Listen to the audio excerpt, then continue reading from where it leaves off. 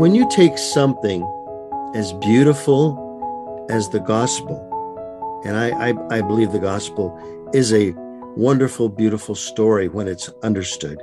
And when you force that on somebody with in oppressive ways, you destroy the message of it. Because Native people, traditionally, we don't just listen to the story, we evaluate the storyteller. And if the storyteller isn't consistent with the story, then we don't believe the story. Hi friends, I'm Amy Julia Becker, and this is Love is Stronger Than Fear, a podcast about pursuing hope and healing in the midst of personal pain and social division. Today, I get to talk with Terry Wildman. Terry has led a team of Indigenous people, and they have translated the New Testament, wait for it, from English into English. And they use the Greek, I don't mean that, but I didn't mess up in what I just told you, in that they were trying to translate the New Testament into a different way of seeing the world through the English language that was more accessible and available to Native people. So Terry's going to explain that new Actor translation and what that offers, both to Indigenous peoples as well as to the church more broadly. I want to let you know, we have a free copy that we get to give away of this New Testament First Nations version. I've been using it personally and really appreciating the perspective it offers. So if you are someone who is interested in the New Testament, do what you need to do to be a part of this giveaway, which means going to my social media platforms. So you can find me at Amy Julia Becker on Twitter or Facebook or Instagram, and you can find out there what you need to do in order to be a part of this giveaway. I really appreciated everything that I learned from talking with Terry today, and I'm sure you will too. My guest today is Terry Wildman, the lead translator, general editor, and project manager of a new translation of the New Testament. It's called the First Nations Version, and we are going to talk all about it today. Terry, welcome. Hey, it's good to be here. Thanks for having me. Well, so there's a lot I want to talk to you about today, but I thought we needed to start at the beginning, which is to say, can you just tell us a little bit about yourself, and especially as it relates to how you came up to be the project manager, lead translator, all those things I just said, general editor of a new translation of the New Testament. So tell us about this. Sure, I'd love to. Well, first of all, I'll say my wife and I live in Maricopa, Arizona today. We live on the traditional lands of the Pima and Tohono O'odham. My native ancestry includes both Ojibwe and Yaqui. So we're talking about the First Nation version of the New Testament today. And this was, my wife and I have been in ministry with Native people for just over 20 years. We started out on the Hopi Indian Reservation in northern Arizona, and I served with YWAM a couple of years and pastored a church for 3 years there on Second Mesa. So I never dreamed I'd ever be involved in a Bible translation or in any way. I wasn't trained for it. I wasn't even thinking of that. But what happened as we were living on the reservation there, and I was working on building relationships with Hopi people, and many of them were interested in the message of Jesus and everything, and so I noticed that they weren't. In the meetings we were having, a lot of the men and women weren't connecting deeply with the, like the New International Version we were using. And so I began to experiment a little bit with rewording some of the scripture to have more of a native feel to it. You see, most Native people don't speak their language. Right. Because of government assimilation policies, because of church boarding schools and things like that, most of us are unable to speak our language. And so all these Bibles that were translated into our native tongue, most of our people, 95%, probably can't read them.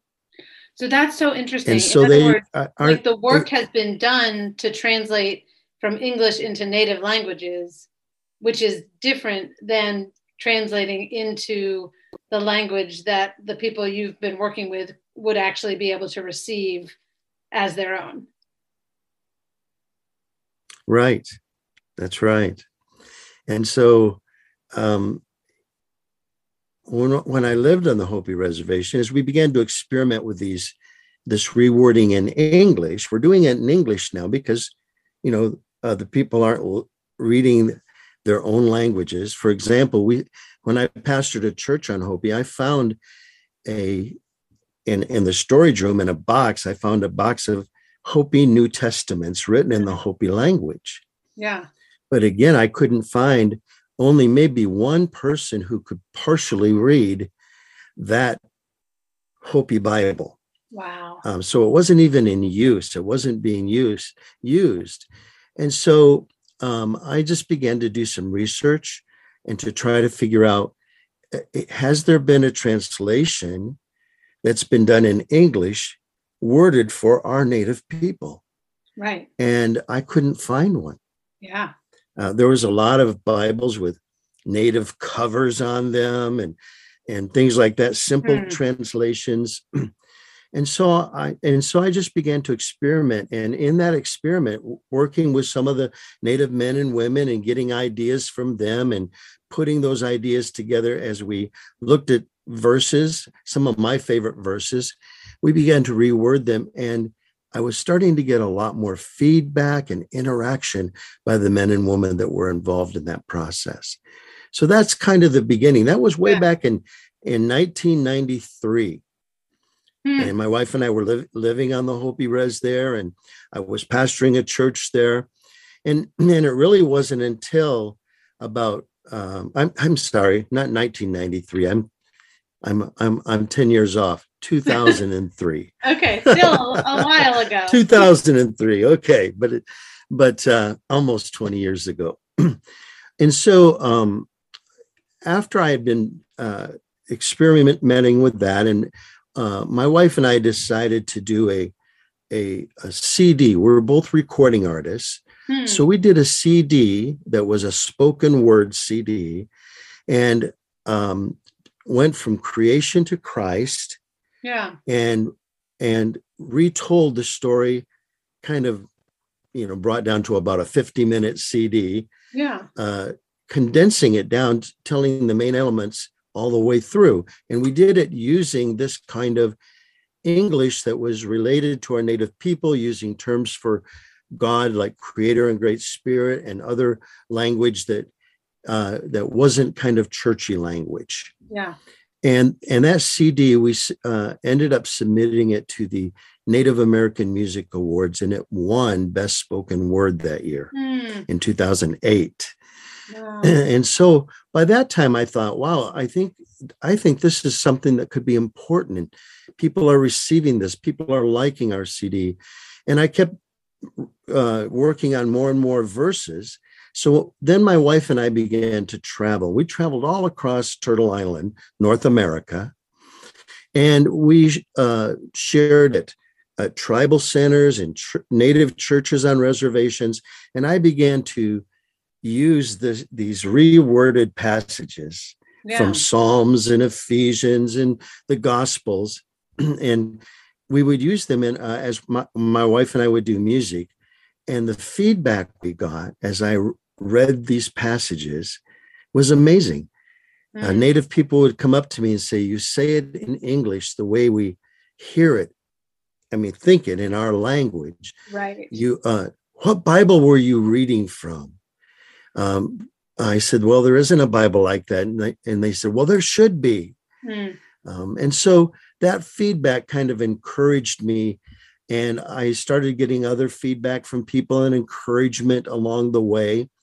And finally, I committed myself to doing it, even though I couldn't find anyone else that was doing it. So I just prayed. I prayed hard, and Hmm. I started the process. We did a book called Birth of the Chosen One, Yeah. which is the Christmas story. Right. I did another one um, called When the Great Spirit Walked Among Us, which is the four Gospels in one story. Okay. And I built a website. I created a Facebook page so people would see that I was launching out with this project. Yeah. And I was getting help. I was asking Native people to help me, give me feedback and things like that. But then when I started the action in 2015, I started on Matthew, starting the actual New Testament Okay. and working hard using a Logos Bible software. And, I'm not a Greek scholar, but I know how to access Greek scholars. Okay. I know how to access all this information. But a Bible translation organization in Canada called One Book reached out to me, the CEO, Wayne Johnson, and he saw what we were doing. He found us accidentally on the internet when he was looking for something else and said, "Wow, I like this project you're working on. How would you like to talk about working together and partnering with a Bible translation organization?" And so that's what we did. And so in June 2015, our ministry, Rain Ministries, partnered with One Book of Canada. Yeah. One Book was at the time doing 35 translations in Africa, working with Indigenous peoples. And their organization, their philosophy is the missionary or the non-native person does not do the translation. Right. And so they wanted the Indigenous people to do the translation. So we agreed and we partnered together, and that was how we began this project. And that really gave me what I needed to feel confident enough that this would be a received translation and it would be well done and respected. So that's what that was kind of how it began. Thank you so much for that story. And obviously the fact that that was 2015 and we're talking almost in 2022 tells me how long a labor of work and love that this has been. And I know you weren't alone in doing that. I think it might be helpful to even just pause for a minute on two things. Like one, as you said, on some level, you're translating from Greek to English, but to it's not a different English in the sense of words that would not be familiar to me as an English speaker and as a white person, but it's a way of seeing the world that is not necessarily as familiar as it would, maybe the NIV or some other translation would be to me. And I think that speaks to the idea, it might just be worth saying, that the Bible has always been a book that is meant to be translated, that even the first copies of the Bible we have are translations in the sense that we know Jesus was not speaking Greek, and yet we have his words in Greek because that was the people who were reading those first Bibles were speaking in Greek. Or we have these Greek copies of what we call the Old Testament, even though it was originally written in Hebrew. But the Bible has always been a scripture that is meant to be accessible to people in their native languages. And what I hear you saying is essentially for Indigenous peoples in America, the English that I know is the same language, but it's not the same way of seeing the world. And so a different way of translating the Word of God is really helpful in terms of understanding who God is and what God wants us to know. Is that a fair way of kind of, I don't know. That is right on track. That's the perfect idea. The difference in the English is we use different terminology than the standard translations. We don't use the word God, we use the word creator or great spirit, and sometimes a few other ways of referring to the divine being that the Greek word. We also use the meanings of the names. Every name in the New Testament has a meaning. And so that relates to our native tradition of that our names traditionally have meaning. And so and in the Hebrew language, that's true. So we put the meaning of the names in there, and we use other phrases. Sometimes because of the way Christianity was brought to our native people, and forced on us, Yeah. technically. Uh, and so we didn't, in some sense, we didn't have make our own decision from reading the Bible or from hearing the gospel. We didn't make our own decisions. We were told this is what we have to do. Yeah. And so to me, faith comes out of a willing heart that hears something. Faith comes by hearing, right? Yeah. And hearing the word of Creator, Right. hearing his words and hearing that the story of the gospel. And so people hear, even in English, we hear in different ways depending on how we're raised. Words have different meanings to us sometimes, and because of our experiences, some words can be negative words to us, even though they're not necessarily wouldn't be to other people. For example, the word sin was a word that we did not use in the translation. We used broken ways, we used bad hearts, depending on the context, because in the boarding schools, sin meant speaking your language was a sin. Oh, okay. Wearing long hair was a sin. Sin. Okay. So basically, sin was acculturation, right? Sin was assimilation, Exactly. which, was a lack of assimilation, right? That's right. To remain who you are and belong to your people was considered sin, and so to use That's that right. word is not helpful at all. That makes a lot of Right. sense. It brings up barriers, and even the word Yeah. Christian can bring up barriers. Even the word church can bring up barriers because of those experiences. So we intentionally used other words so that those barriers don't immediately go up. Right. We're not trying to deceive anyone or any of our native people. We're just trying to present their scriptures in a way so that the barriers that the colonial experiment on our people produced aren't in the way. And then native people can make up their own mind based on the story of Jesus told in a more native way. Yeah, I want to come back to that point and talk a little bit more later about that colonialism and some of these themes you've brought up. But I wanted to ask first, it sounds like when you were creating this translation, it was specifically for Indigenous peoples.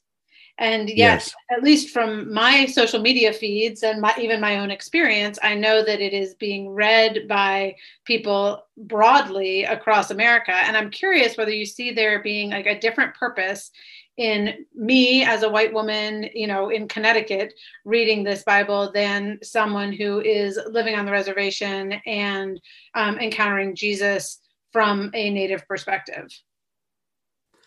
Yes. That's one of the things that we learned early on as we began to work on this translation and share portions of it. Yeah. Is non-native people really liked it.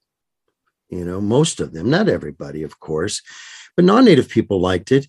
And we formed a translation council as part of this process. And our translation councils thought, wow, we're making this for our native people, but we're seeing that it's also going to touch non-native people.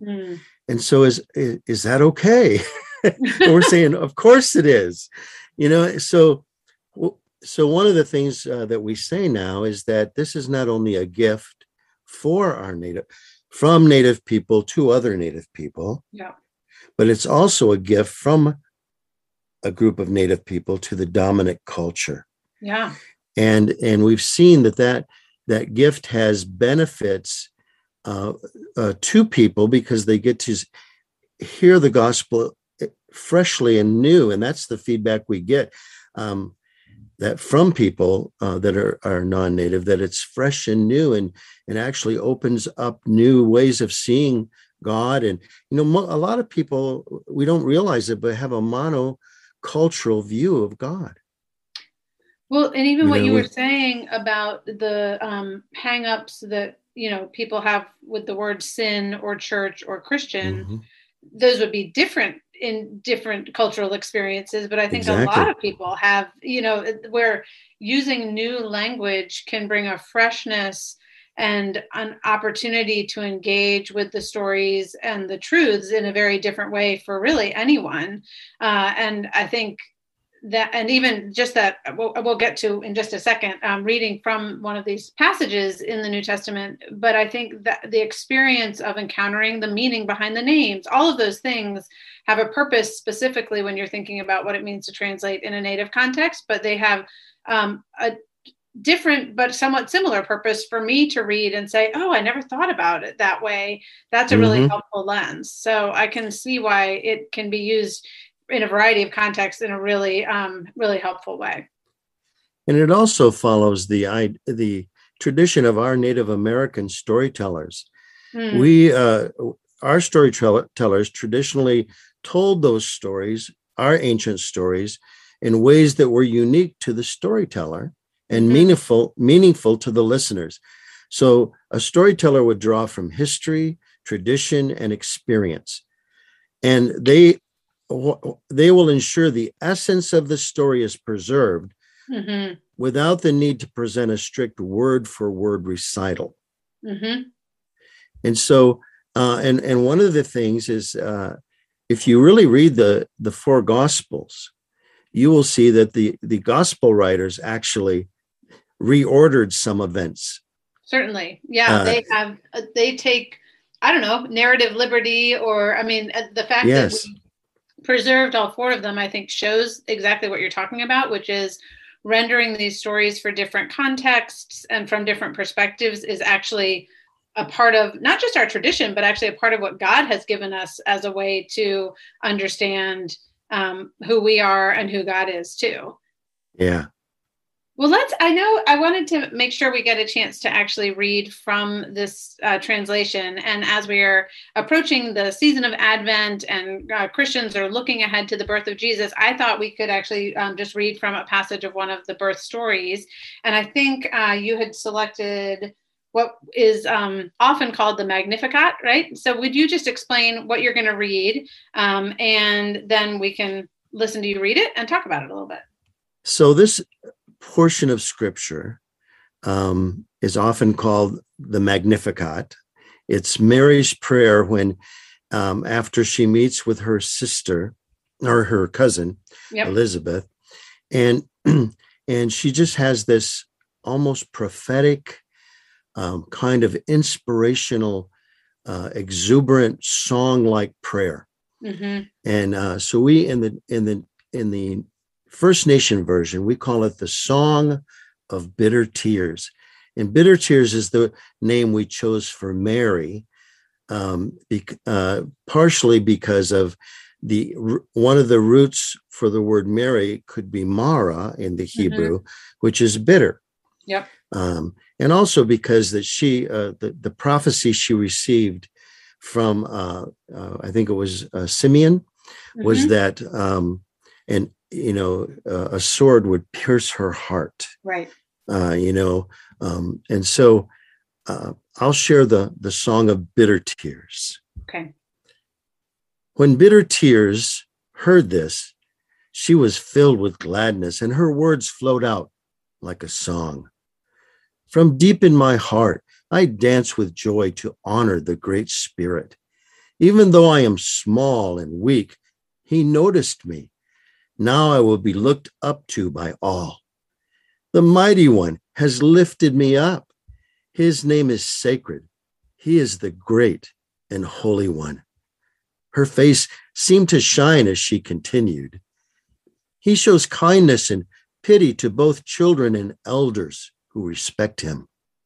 His strong arm has brought low the ones who think they are better than others. He counts coup with arrogant warrior chiefs, but puts a headdress of honor on the ones with humble hearts.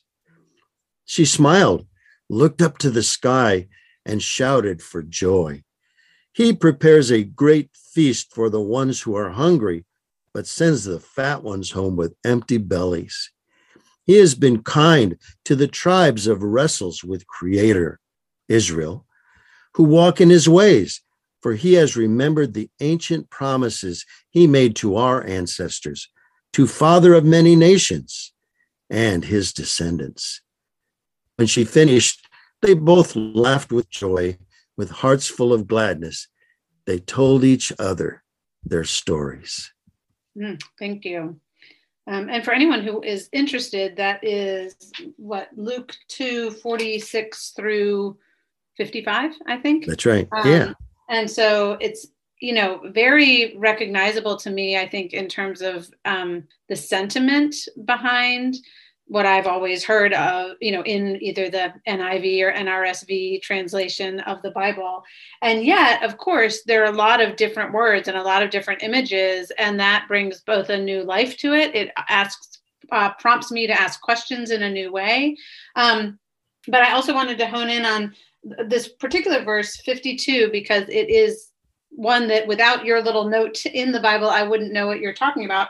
He counts coup with arrogant warrior chiefs, but puts a headdress of honor on the ones with humble hearts. Will you just explain that verse to those of us who don't know what counts coup means? To count coup for many of the Plains tribes was when they were in war, possibly with another tribe. Yeah. Many of them had what was called a coup stick. It was a stick, I don't know, maybe a couple feet long, very short, maybe 3 feet. And on the end would have been a hawk claw or an eagle claw. And so in battle, a warrior would be fighting, and they might reach out with a coup stick and scratch the face of an enemy rather than kill the enemy, to show that they had respect for that enemy, but also to say, I have you. Right. I could have killed you, but I spared you. And so that idea of counting coup, that would be counting coup. So what would happen is every time a warrior would scratch an enemy and successfully do that, he would put a slash on his coup stick. And so he would count the number of slashes, which would be counting his coups. Counting coup would be he actually was successful in what he was trying to accomplish through this in that battle. And so we related that to God doing that. Right. To God essentially showing mercy without trying to justify, the behavior of someone who is an arrogant warrior chief, according to the translation of it. Right. The other thing I wanted to just ask a little bit about, and I know we've talked about this a little bit already, but the process of naming, because it came up here, you already explained bitter tears, but then you also, as you were reading, mentioned wrestles with creator as a name for the people of Israel, and father of many nations as a name for Abraham. I think places also are given their names as meanings rather than, Jerusalem, for example, I can't remember. It's Village of Peace. Village of Peace, right? So talk to me about what difference it makes to speak of people names and place names with their meaning as their primary identifiers. Like how does that change the way we receive the word? Well, one of the things, for Native people, it connects to that cultural value that we have, that names have meaning, traditional. It connects us to our traditional ways. Okay. So when we hear the Bible and the names being presented that way, instantly it draws us in. And that's the feedback that we got. Probably the way we did names has been the most positive feedback we've gotten from our Native people. For non-Native people, it's such a surprise to know suddenly that all these names have meanings. And sometimes even the meaning of the name gives insight to the story. Yeah, enriches the story. Absolutely. And then so it's something, as you were just saying, some of the names are sometimes we'll even read in the Bible and it will tell us what a name means.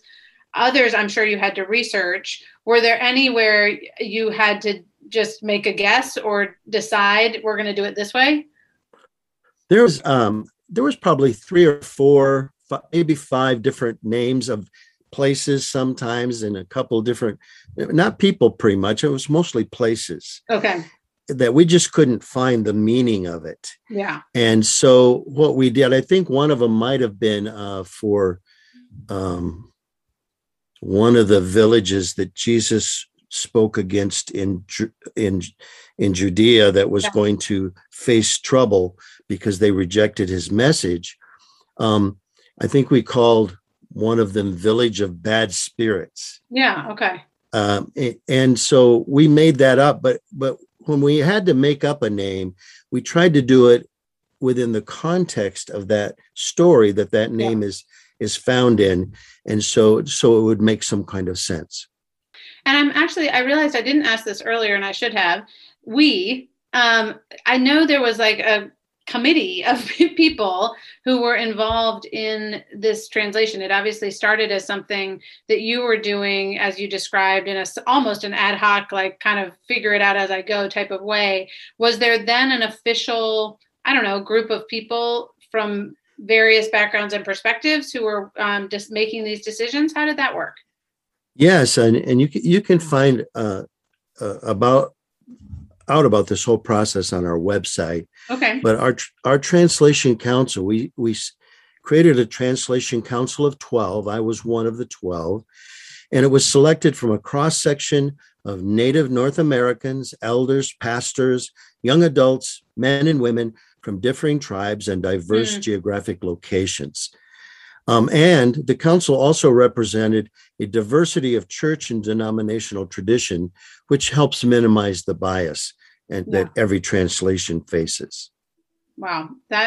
How was that process of working together? I mean, that sounds on the one hand kind of ideal and beautiful, and on the other hand, unwieldy. And how do you ever actually make decisions? Well, the good thing was I already had, because of all the 10 years that my wife and I traveled on the road, we had created many good relationships, and all of our council were people we knew and people we knew and agreed with basically in our philosophy of ministry. And so, yes, we had our 12, and we spent time in Calgary, Canada. We spent 3 weeks at a retreat center, all of our people together, as we hammered out some of these ways that we were going to translate different words. Wycliffe has about 180 or so words that they say are key words. So we went through all 180 of those and decided how we're going to say those in English in a way that best relates in a general way to our Native people. We weren't trying to be tribally specific, but more general. And we do have a general way Native people today kind of connect together. And you know, we a lot of us read a lot of the same Native authors like Black Elk and Chief Joseph and Chief Seattle and all these early writers where they translated them into English in a way that was very close to our heart languages. And so we worked on that together. But also we had, beyond our translation council, we also had probably another 30 or 40 more people that over the years that we did this translation of Native people from Native InterVarsity, from Crew Nations, from other places that became reviewers and would review entire books, and they would give feedback. We did this all on Google Docs. That's so and cool. Yes, sometimes we would run into some differences of opinions on things, but we finally settled on what we have, and it was not difficult. We didn't really have any arguments or anything. We just really tried to think it through and question it, and then say, okay, that works because of this. And I loved the experience. I'd love to do it again. That's very cool. Yeah. Well, actually, I was going to ask you this later, but I'll ask you now because you said it. Do you think you mentioned having done some of this work on the Psalms. Like, do you think you will go back and look at either the entire, which is a big one, Old Testament, or some portions of it? We are praying about the entire Old Testament, but we know we'll at least do some portions of it. Okay. I thought Some that might be important coming. portions. That would be exciting. Well, so the other thing I really did want to ask about, and we've kind of hinted at it along the way, is this fraught relationship between Christianity and Native peoples within the United States, knowing, as you've mentioned, that there's a history of injustice and oppression, not even just about the fact that there were white colonizers who called themselves Christians who were, doing abusive and oppressive things and taking over land, but specifically in the name of Jesus, like in the name of the church for so much of our history. And so I'm just curious to hear about the ways in which that history impedes the message of the gospel, and also whether this translation is able to speak into that in any way. Yeah. When you take something as beautiful as the gospel, and I believe the gospel is a wonderful, beautiful story when it's understood. And when you force that on somebody, with in oppressive ways, you destroy the message of it. Because Native people, traditionally, we don't just listen to the story, we evaluate the storyteller. Fair enough. And if the storyteller isn't consistent with the story, then we don't believe the story. Mm-hmm. Or we look at the story differently, and we in some ways we judge the story by the storyteller. Right. And so today, some say that less than 5% of our Native people are attending church, mm-hmm.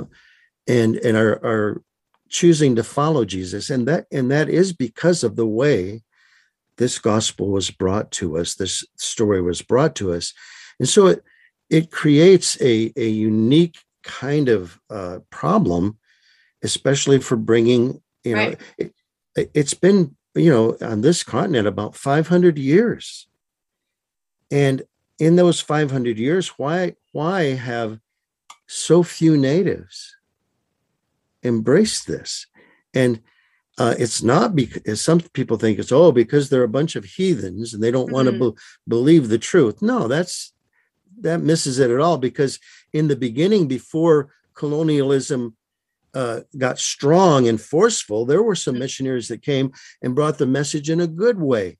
And our Native people responded in droves early on. It was later, as the forcefulness came in, and as treaties were broken and agreements were broken, and then Christian denominations got involved in all this, that has created a lot of the trouble and a lot of the controversy with the gospel. As far as our translation, what we're hoping for, and we're seeing some success in this. We have stories of people coming who were against Christianity, who have said, I can believe this now because I see it differently. Right. And they have to separate colonialism and the church involvement from the person of who Jesus is. Right. Our Native people have always been open to other spiritual ideas. Okay. From tribe to tribe, we have always shared our spirituality with one another. We never forced it on each other, at least for the most part we didn't. And maybe somewhere in history there was a group that did, but we openly shared it because we believed that our spiritual ways had value for everybody. Yeah. And so we were willing to listen to other spiritual ways because maybe Creator told them something we need. Mm-hmm.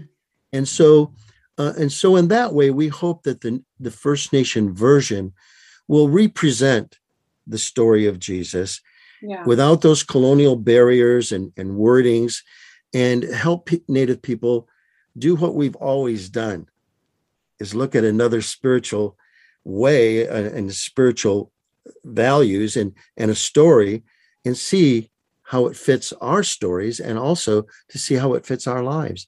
And so I've got encouragement. We've got feedback that shows that we are hitting the mark, and it's being used in that way, making a difference. Yeah, and I think that sense of separating out the colonial, what you were saying before, where it's like the only way to be a Christian essentially is to cut your hair and go to this school and wear these clothes, right? We're like, actually, that has nothing to do with the message of the gospel. And part of the work of this translation is extracting the purity, I guess, I don't know what the right word is, but of the essence of this message.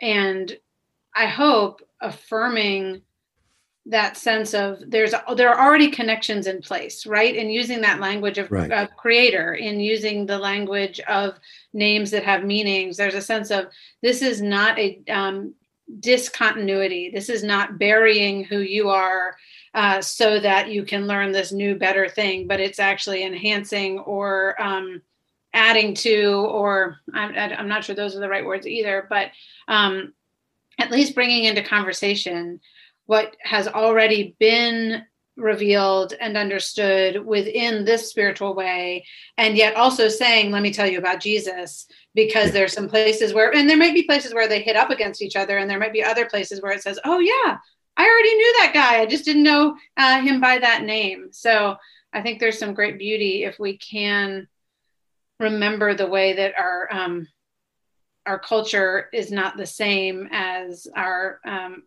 as who Jesus is and what he might mean in our lives. Well, one of the things that really tells you something about our Native people is that we have survived this whole season and generations of these assimilation policies and oppressive government programs that have tried to assimilate us into the dominant culture. And we've even though it was quite successful, we still have survived, and we're still working to hold on to who we are. And many of us have to walk in two worlds. Yeah.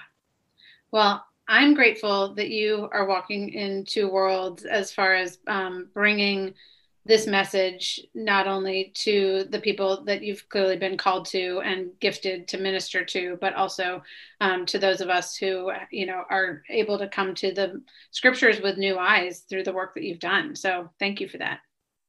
All right. Well, miigwech, Dizendawieg, thank you for listening. Thank you. Thank you for being here. Thanks so much for listening to Love is Stronger Than Fear. I'm going to remind you one more time that there's a giveaway. You can look in the show notes for details or go to any of my social media platforms and check out the post about how you can get your own copy of the First Nations version of the New Testament. Highly recommend it. Even if you don't win the giveaway, I would recommend that this is worth purchasing and having really as a reference for a long, long time. And as always, I'd love for you to share the episode, subscribe to this podcast, give it a rating or review, share what you think about what we're doing over here, because I would love for more people to continue to benefit from these conversations. I love hearing from you all. I get texts and emails and sometimes messages on Facebook or Instagram when people listen to this podcast. It is such an encouragement to me to hear that you're listening and engaging. So please reach out if you do have some words of thanks or just something that made you think about or thoughts on the podcast. I also want to say thank you to Jake Hansen for editing the podcast, to Amber Beery, my social media coordinator. She's amazing. I'm so grateful for her. And finally, I'm grateful for you, and I do hope and pray that as you go into your day today, you will carry with you the peace that comes from believing that love is stronger than fear.